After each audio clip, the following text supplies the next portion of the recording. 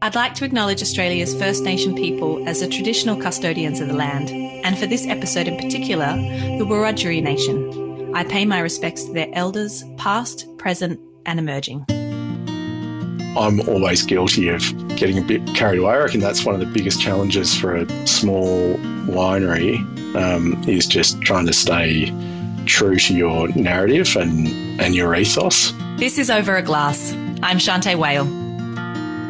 Nick Spencer has been making wine for over 20 years. He is an extremely proud Australian winemaker who champions multiple regions throughout New South Wales. Nick's passion for Gundagai and Tumbarumba has reinvigorated the excitement around these special places, and his dedication to the entire wine industry is something to be commended. Mr. Nick Spencer, thanks for joining me. How you going? I need to copy that bio and pop it up on my website because mine's a little bit outdated. That sounds a lot better than my one. How are you? Oh, well, I'm really, really well. How the bloody hell are you? It's been a while since we've caught up. Very well. I know it's been a long time. I'm in freezing cold Sydney at the moment, and it's bloody windy, as it must be down with you. But it's funny. I feel pathetic because I've sort of spent vast majority of my time in Canberra, and now I say I'm freezing in Sydney, and it's probably 15 degrees and just mild, but I'm cold. It's all relative, though, isn't it? You're acclimatized to wherever you are. Yeah, I lived in Ottawa, in Canada, for 3 years, and that got down to minus 20 or minus 30 with wind chill and was seriously cold, but I never felt cold. Whereas I reckon the two coldest places I've lived are Sydney and Canberra. In Sydney, the houses just aren't set up for cold weather. You kind of feel like you're living in tents in all the houses, and then in Canberra, it's just not cold enough to have to go out and wear gloves and beanies and big winter jackets all the time. It's just sort of, it's not freezing cold, so you're sort of not completely geared up for it. Totally. You tend to kind of think, it's only going to be for a couple of weeks. Is it worth getting ducted air conditioning, or is it worth getting a fireplace? And yeah, so we kind of just whinge about it when it happens, but don't really do anything about it. Precisely. Anyway. Well, I'm glad you made the time, and hopefully you can keep warm. But let's start at the beginning, and let's hear all about young Nick Spencer and how he's found his way into the world of wine.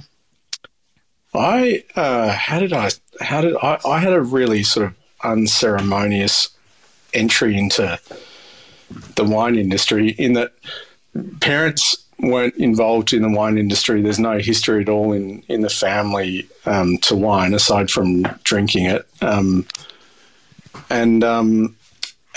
I was interested in chemistry and agriculture and biology as subjects at school, and those are the subjects that I did reasonably well in.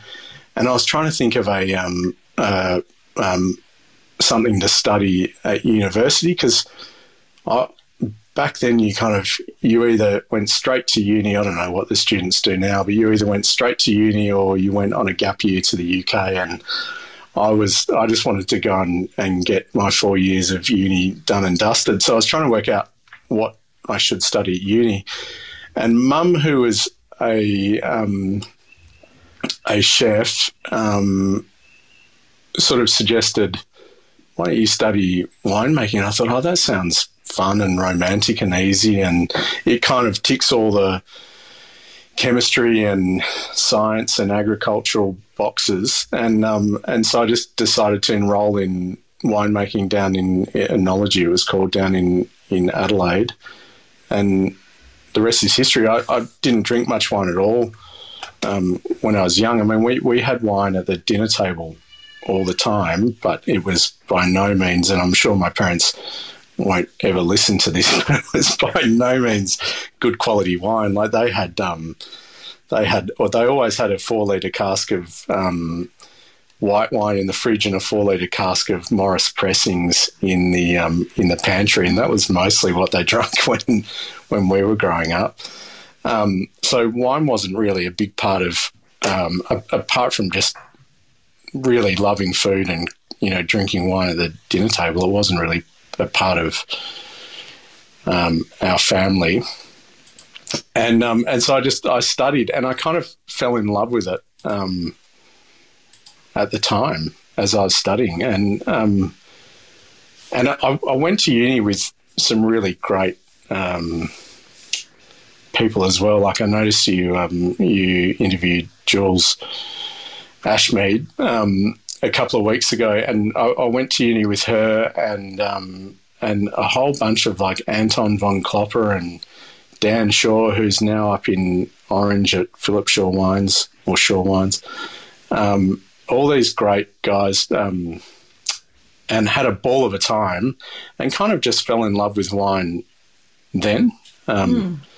So it wasn't there wasn't a kind of traditional entry into the wine industry for me. Yeah, I love that though, because I think we hear lots of different stories about some people that were born into, generations and generations of winemaking. But it is so accessible for anybody that wants to get involved and is curious about it anyway. So good on you for and your mum for saying, maybe study this. It's amazing that was exactly the right path for you. And so great that, you have some of those connections still. I mean, often the people we meet at uni are the people that we kind of keep long friendships with over time because it's so fundamentally changing, I think, those years. Yeah. So when you left uni, where did you head off to then? Well, I went, I came back to Canberra after uni and started working at a winery called Madew Wines, which is out at Lake George, which is now what is Lake George Winery. And I was there for a little while, and then I lined up a job to go and work at Veuve Clicquot for a vintage, and I was about to jump on a plane and go over there, and then that job fell through for some reason. I can't entirely remember the circumstances, but that job fell through, and so I was trying to look for something to do overseas, and a mate of a mate knew a mate of a mate who knew someone that was in France that was consulting to wine companies in Georgia and Eastern Europe, and I sent him an email, or I think it was an email, maybe it was letters way back then. Maybe emails didn't exist. It must have been at the very beginning of emails. And anyway, long story short, I ended up lining up a job as for want of a better description, a consultant winemaker in Georgia. So I jumped on the plane. I asked my old man whether he knew anything about the region and whether it was safe, because at the time it wasn't. This is 15 odd years ago now, maybe 20 years ago. At the time it wasn't the safest place to go, and there were lots of foreigners getting kidnapped in Georgia and around the region. And so I wasn't sure what I was getting myself into, but just jumped on a plane and flew to Tbilisi and started working with this amazing family that own this winery, big winery in Georgia, and then for the next 3 or 4 years, I think I spent time in Canberra working at Madew Wines, and then the balance of my time I'd go across to Georgia about 4 times a year. So that was an incredible experience, and interesting now that at the time when I went over there, my role was to modernise the wines and the wine styles, because they were trying to export more wines to Western Europe and to Asia, and their styles of wines weren't really in sync with what was happening in other parts of the world. And so my role was to modernise the wines, and then ironically now they've become popular, but popular with their traditional styles of wine. So it's been fascinating to watch Georgia as a country in the last, especially in the last 3 or 4 years. Absolutely. I mean, one of the oldest wine regions of the world, and amazing that, like you said, you've been able to follow its progression and how it's changed over time. Did you take anything away from kind of what you saw over there in terms of winemaking that they were doing differently, or was it just more about you educating them on the more modern techniques of winemaking? There's nothing really wine technique wise that I learnt over there, or But the one thing that I did learn and that I reflect on quite a bit is they're traditional styles of wines. They're skin contact white wines and they're pretty rustic red wines. But in particular, they're skin contact white wines that are made from Cazzotelli, which is a pretty phenolic grape variety. But they were, when you taste these wines out of context, they are really tough wines because they're very, very phenolic. They're grippy. They're orange.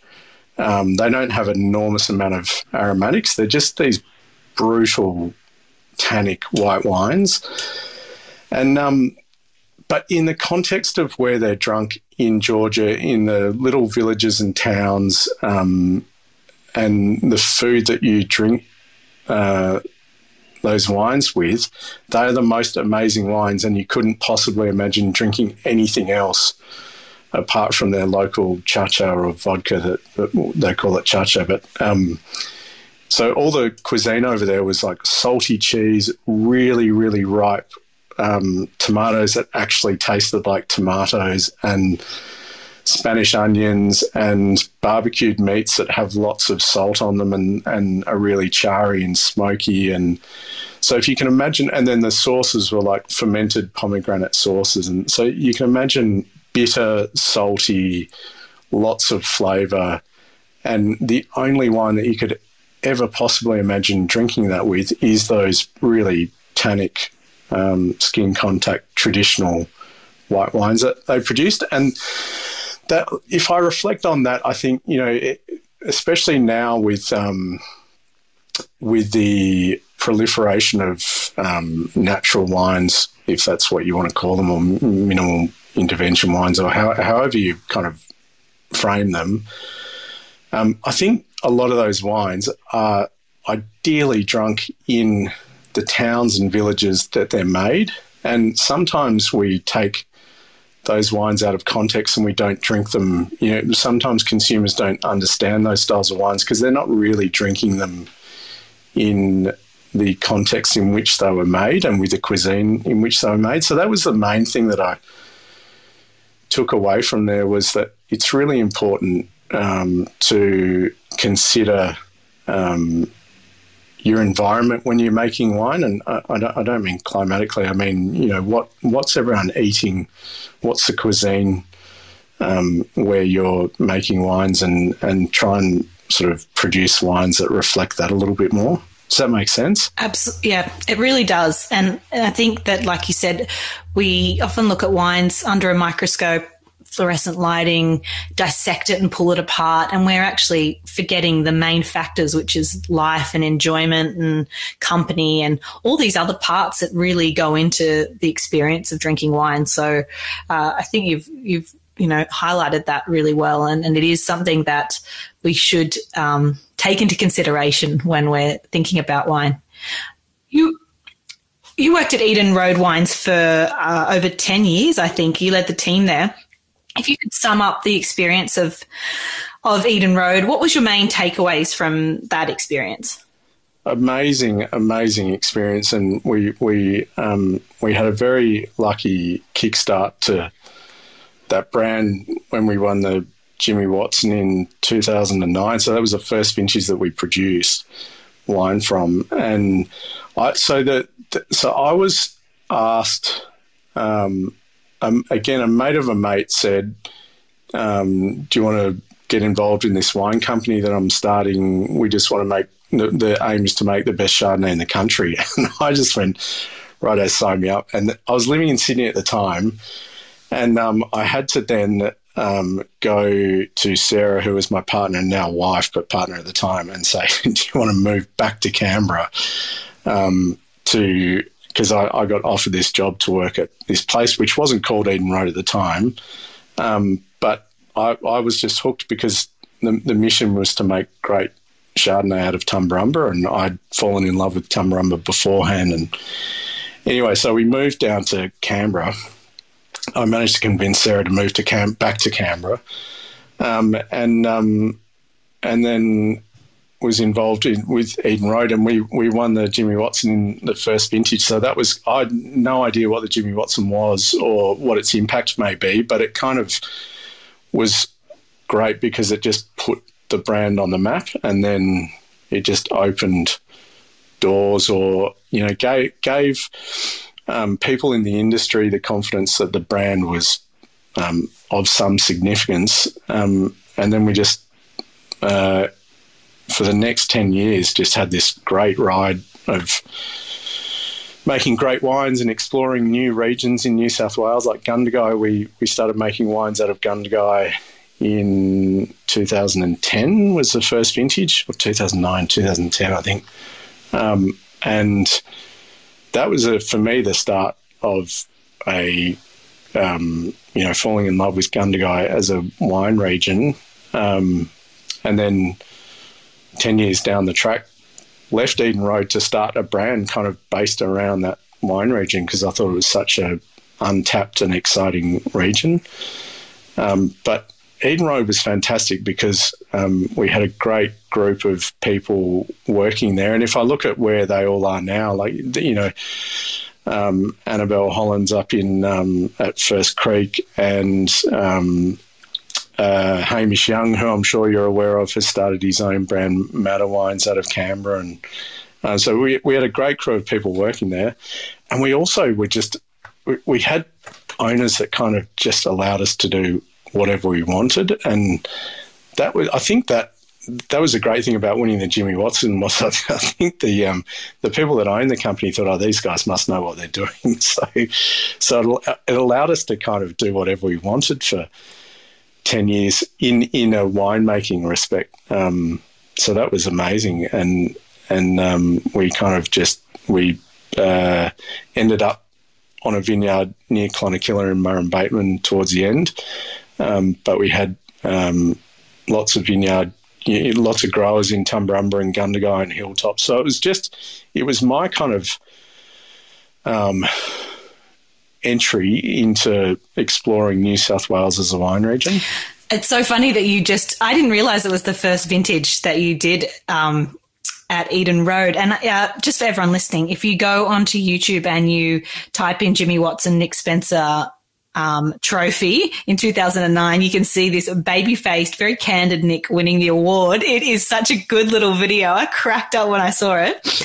But it makes sense now. I mean, how incredible. Like, you just popped your heart and soul into something, and then you get, and for everyone, the Jimmy Watson Memorial Trophy is probably one of the, if not the most prestigious and sought after wine award in Australia. And to win that off the bat, like, how incredible. That's just amazing. And I mean, now you just need to, ridiculous. You need to follow it up, right? To legitimise it. It was ridiculous. It was amazing. But we were right place, right time, in that there was a trend kind of happening in the industry, driven by you guys as sommeliers in the trade and through wine shows, and to a style of wine that was,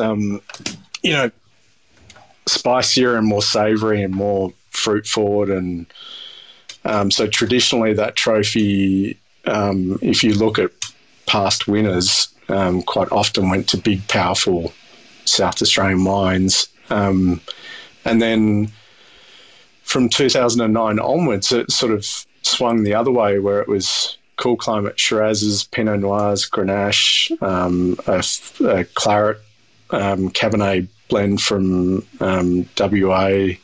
So it really, like, we were the start of an inevitable trend towards what we're all drinking now. So it was really, I mean, it was great to win it, but we were pretty lucky that we just happened to produce a spicy, red fruited style of Shiraz that happened to appeal to all the judges on that day.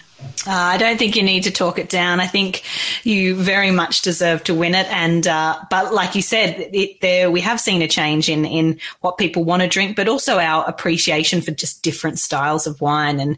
And you're right, then Pinot Noir went on to win it, and Grenache, and who knows what'll be next. And that's what's so exciting. The Jimmy Watson has kept legitimate and current over the years, which I think is fantastic. So let's talk about Nick Spencer Wines. In 2017, you launched your own label. From the offset, what were your aims of the brand, and have they changed over the years? Yeah, they have. I just wanted the initial aim was just to produce a couple of red wines, and I was influenced by my week at the Len Evans tutorial back in 2011 when everyone that I speak to has this same experience where, well, most people I speak to, you get to taste the greatest wines in the world, but most people come away from that week going, bloody hell, we made some amazing wines back in the 50s, 60s, 70s, and we make amazing wines now. But my point is, I reckon Australia was making the greatest wines in the world, and you had the opportunity to compare them to the greatest wines from Burgundy and Bordeaux in particular. And so we were tasting all these amazing clarets out of from the 60s. And I thought, why are we not producing these styles of wines anymore? We seem to have become obsessed with single varietal wines. And I love the idea that we drunk and labelled our wines according to a style back then, and we weren't so fussed about what varieties they were. It was just, we produced clarets, which were medium-bodied styles of wine, and then we produced Burgundies, which were light-bodied styles of wines, and they were usually Shiraz or Shiraz Cabernet blends in the case of clarets. But I really liked that idea that the variety that wasn't the most important part, it was the style of the wine. So after that experience, I kind of, that stewed in my head for a long time, and I thought I'd really like to start a brand that just pays homage to those old Aussie clarets and Burgundy. So I the initial idea was just to produce a medium-bodied red blend and a light-bodied red blend, and then I always had to do a Chardonnay because I love Chardonnay and had a lot of experience and history with Tumbarumba. So it was just going to be those three wines, and then someone called me up and offered me some Grüner Veltliner, and that sounded interesting. And then the rest is just history in that I now produce Rosé and Pinot Gris and a Pet Nat and a preservative-free Shiraz, and you just kind of evolve over time. But the original idea was just a Chardonnay and two reds.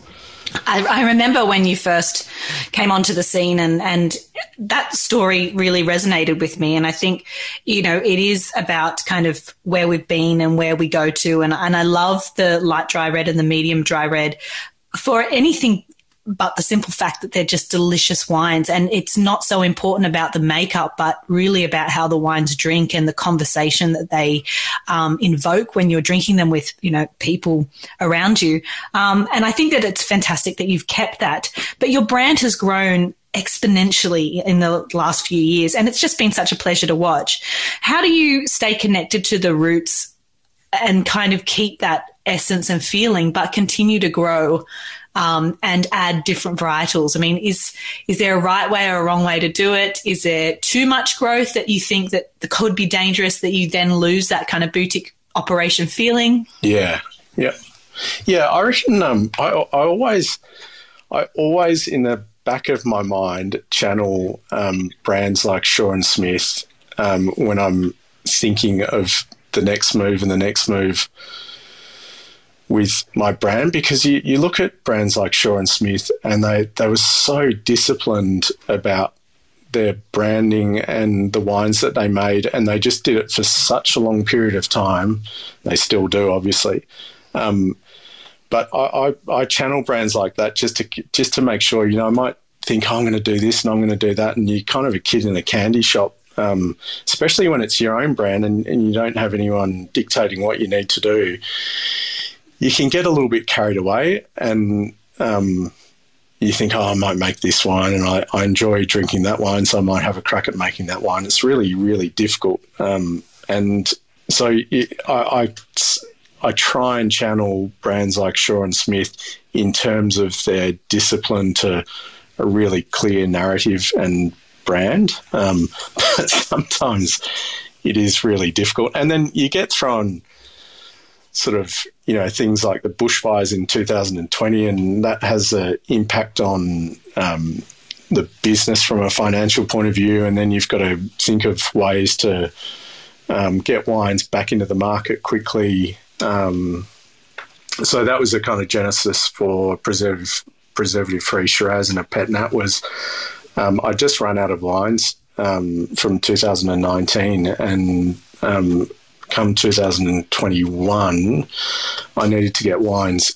into bottle quickly and back out into the market because I had zero wines to sell. So that, so then you start thinking, what wines can I produce that I can get out into the market that are interesting, and so you can get a little bit carried away, if that makes sense. And I'm always guilty of getting a bit carried away. I reckon that's one of the biggest challenges for a small winery, is just trying to stay true to your narrative and your ethos.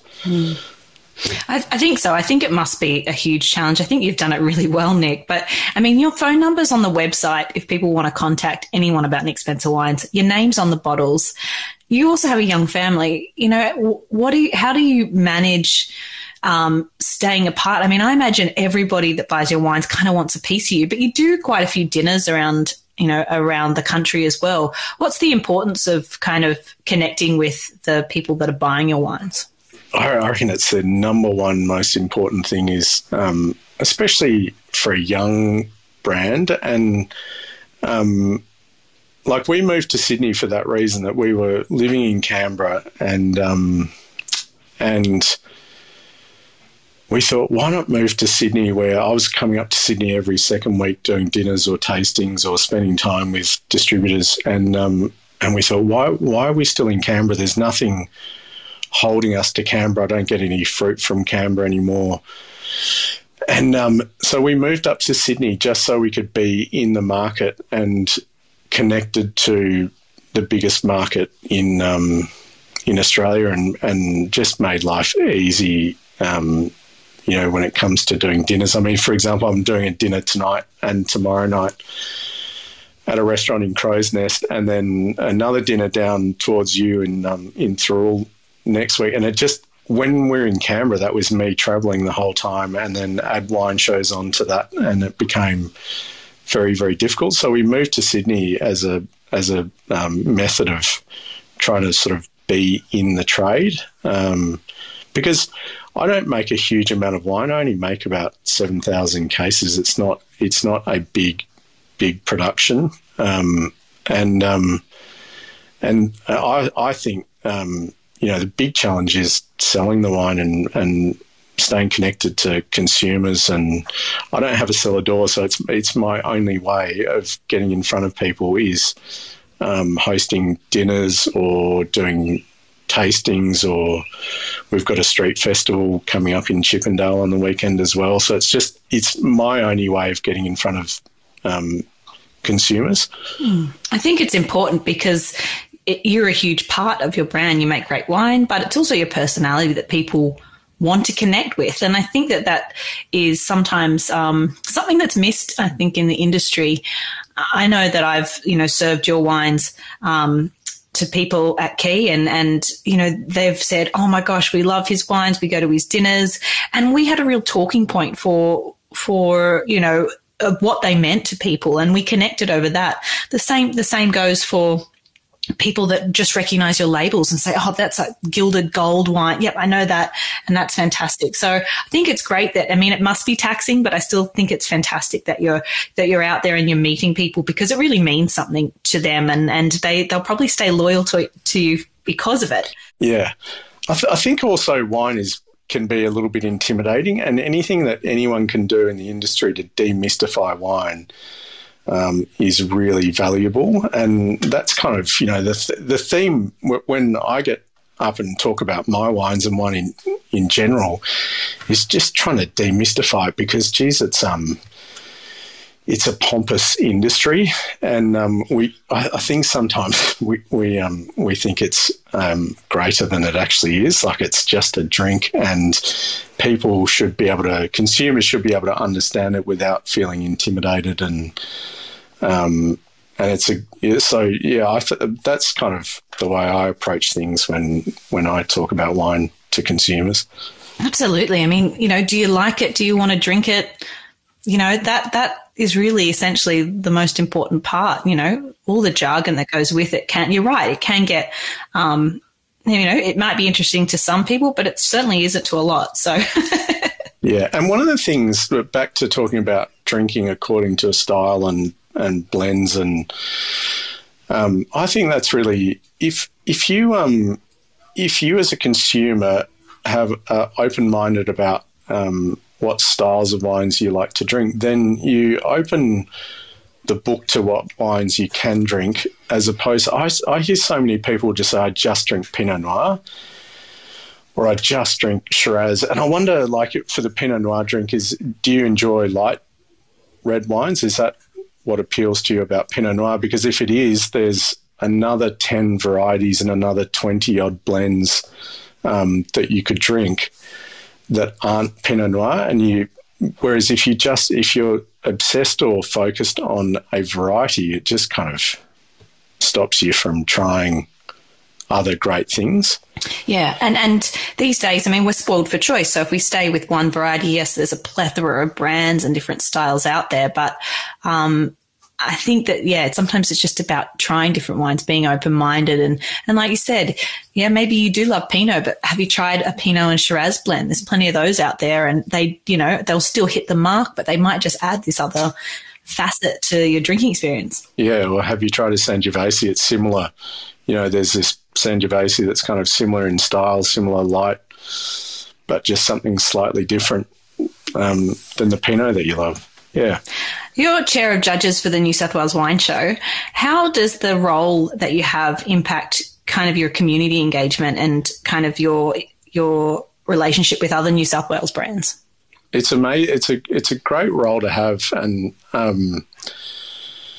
this will be my second year. So last year was my first year. But the New South Wales Wine Industry Association is also doing all these other tastings now that I'm involved with an aim. They're based in Sydney, but with an aim of trying to increase the amount of listings of New South Wales wines in Sydney. And I'm involved in that through the role at New South Wales Wine Awards. And so it's just great it just allows me to get involved in all the wine regions around New South Wales. And the great thing about wine shows, aside from tasting a lot of wine and seeing where the wines are at and seeing what the benchmarks are, and is also just meeting a lot of people that are involved in the wine industry, but not necessarily winemakers, but sommeliers and retailers and journalists. And so it's an amazing, I do recommend for any young winemaker coming up to try and really try hard to get involved in wine shows, because people can criticise wine shows quite a bit, but it's a great thing to be involved with, and it's a great way to meet people, and it's a great way to, importantly, meet people in the industry that that are important to your brand or your future brand, or it's a really good, fun, exciting. And you've obviously judged at the show for quite a few years now. But I'm sure you have an opinion on it, but it's a really great way of getting involved in the industry. Definitely. And a great way to give back to, for your experience, to feedback information, to see New South Wales grow. And I think, like anything else, if your region, if your state, if your district's doing well, everybody does well. And the more New South Wales wines we can get out the door, the better we all are. Yeah, and I remember having a conversation with you 3 odd years ago now, and it was after one of the New South Wales Wine Awards shows, and because I just remember having this moment where I was tasting a panel of Shiraz, and I remember finishing the class, and just thinking, holy shit, we make amazing Shiraz in this state. And then same thing with Riesling, and same thing with Chardonnay, and obviously same thing with Semillon. And after when you judge at the New South Wales Wine Awards, you come away going, bloody hell, like we really do make great wine in this state. And I remember the conversation with you, because I was trying to think of a way that we could share that experience with other sommeliers and other retailers, because when you see all these wines in a row, you kind of really get blown away by the quality. But I don't reckon people get that opportunity to see, like you as a sommelier, or if you're a retailer, you might see one or two brands from the Hunter that will come in and show you wine, or one or two from Canberra that will come in and show you wine, but you don't get to see a full lineup of Shiraz from the state, or a full lineup of Riesling or Chardonnay or Semillon. And you just, when you do get that opportunity, I'm blown away, I'm sure you are, by just how great the quality is. I remember trying to organise, I was thinking we need to try and organise, big tastings so people can see what we get to see. Yep. And they are now, New South Association is doing those greater tastings of regions, and it is great to see. And like you said, sometimes you just need to see them in a lineup and go through and think, yep, quality. They've all got their point of difference, but the kind of the level is extremely high. I was saying to someone, if you think about New South Wales as a region, arguably, and you'd be a pretty good debater to argue against this, but arguably we produce the best Shiraz in the country. You could put your case forward for Chardonnay. You certainly could put your case forward for Semillon. You can put your case forward for Riesling. I mean, Robert Stein, the brand, Jacob just won the best Riesling at the National Wine Show. So it really is. I reckon New South Wales gets a bit of a tough run when it comes to its perception of quality wine, because I would argue we produce the best wine in the country, but anyway. And you do it so well. I think there's something to be said about our Aussie sensibilities of, it's a bit like, how do I put, like growing up in Australia, where we want to get to Europe all the time, and we want to travel, and we haven't even kind of looked in our own back doorstep. And it's not until we go and do a gap year, or we travel and then we have a career, and then later we go, I'd love to go around Australia in a camper van when I'm retired. And I think that there's always something that's kind of intoxicating for somewhere else. And so I think I thought that too. I wanted to get to other states. I wanted to drink other states. And then I thought, holy crap. And it was part of, your impact in the wine scene that made me think, God, New South Wales, this is my home. This is my local. This is what I want to champion first. I think Australia is incredible in terms of what we produce, but we need to look inward first and see what's around us. And, the last few years have been tough, but that's, enabled people to look around and go, oh, is there a winery? People say to me, is there a winery down in Shoalhaven? And, and you're like, yes, there is. So I think that, like you said, it does get a bit of a bad rap, but for absolutely no reason, because we produce incredible wine. Yeah. I often think now, just talking about Australia and Australian wine, I'd love to think if we did not have a wine industry in Australia, and someone came across from somewhere and said, let's start a wine industry in Australia, I'd love to know what it would look like now. Because back many generations ago, we were arguably looking to Northern Europe as inspiration as to what to plant. And now I reckon it would be we'd be looking at Southern Europe, Spain and Portugal, and southern part of Italy. And so it'd be really fascinating if an industry were to start today, what we would be planting. I'd be relatively confident that we wouldn't be growing much Shiraz or Cabernet or Riesling, and Chardonnay would probably be the domain of Tasmania only, and Pinot Noir certainly. And so it'd be really fascinating to see what what is going to happen in the next 20 or 30 years, because I suspect there's going to be an enormous amount of change, partly driven by you guys, and partly driven by climate change as well, and just consumer preferences. And but it's going to be fascinating to see what Australia looks like in the next 2 or 3 generations. Yeah, it's very true. So what does the future hold for Nick Spencer wines? I know you've got an amphora range that's done incredibly well, but what's happening for you in the next, few years with your brand?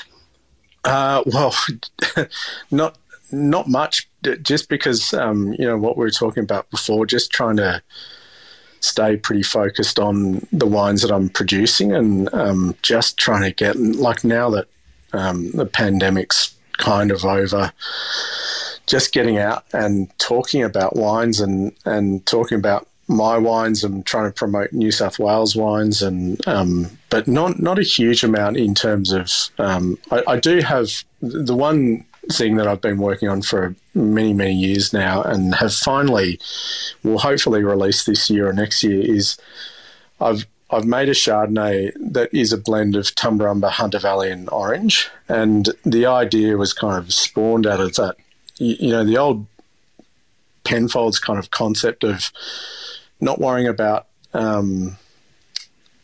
single regions or vineyards or blocks or clones or anything, but just trying to make the best Chardonnay you possibly can, or the best wine you possibly can. So I thought of this.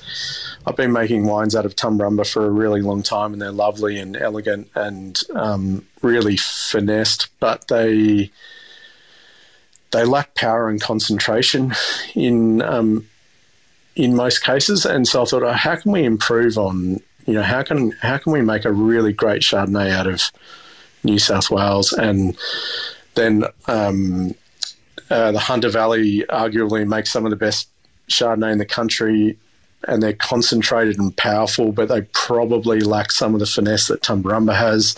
And then Orange produces these lovely fine-boned, acidic Chardonnays, and I thought it all kind of makes sense that those 3 regions could blend together to make a great Chardonnay. So I've put that in bottle, and we'll release it at some stage. But I opened a bottle a couple of nights ago, and it looks pretty nervous and tight, and doesn't look quite ready to go. So I'm unsure when I'll release that. But that was something that I've been wanting to do for a really long time, especially just that. Sometimes it's lovely to think of the romance of single vineyard, single clone, single block, single blah blah blah. But I really like the idea of just putting all of that aside and just trying to make a great wine. So that was what I tried doing with this Chardonnay. Yeah. I like that you've kind of explained it like that, because I think, you already do that. You do produce great wines from great region that showcase the area. But sometimes it is just fun to go, like you said, to not think about it too much and go, is this just a great drink? Because when we do blind tasting, whatever it means, we go, that's a great Chardonnay. I don't care where it's from or who made it. That's great. And I think that, there's possibilities for that. And because of your light dry reds and medium dry reds, I think that will fit into your brand, but you still have those other regionality examples as well that fit really well. So that sounds really exciting. I'm looking forward to checking it out when it does go to bottle. I was thinking about you the other day, actually, because I watched Jackass Forever. Have you seen the new movie?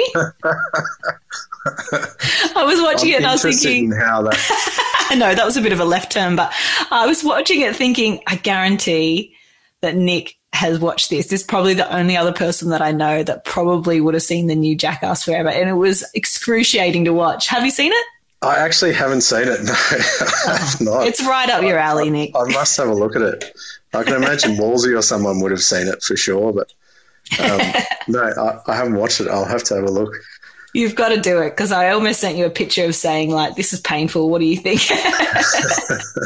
Painful in a good way. Nick, I ask everybody, if you could only drink 3 boozy drinks for the rest of your life, what would they be and why? Good question. I think just going on that theme of, drinking alcohol with food and that important relationship, I reckon beer is an obvious choice, and beer would certainly be one of them. Wine is an obvious one, and then I reckon sake, because if you've got in your arsenal of 3 alcoholic drinks, if you've got sake, beer, and wine, you can pretty much cover most cuisines in the world. So yeah, it'd probably be sake, beer, and wine. Yeah, I like it. I mean, yeah, and sake, it just has so much range and depth, and kind of there's a sake for every mood. So I think that sounds pretty good.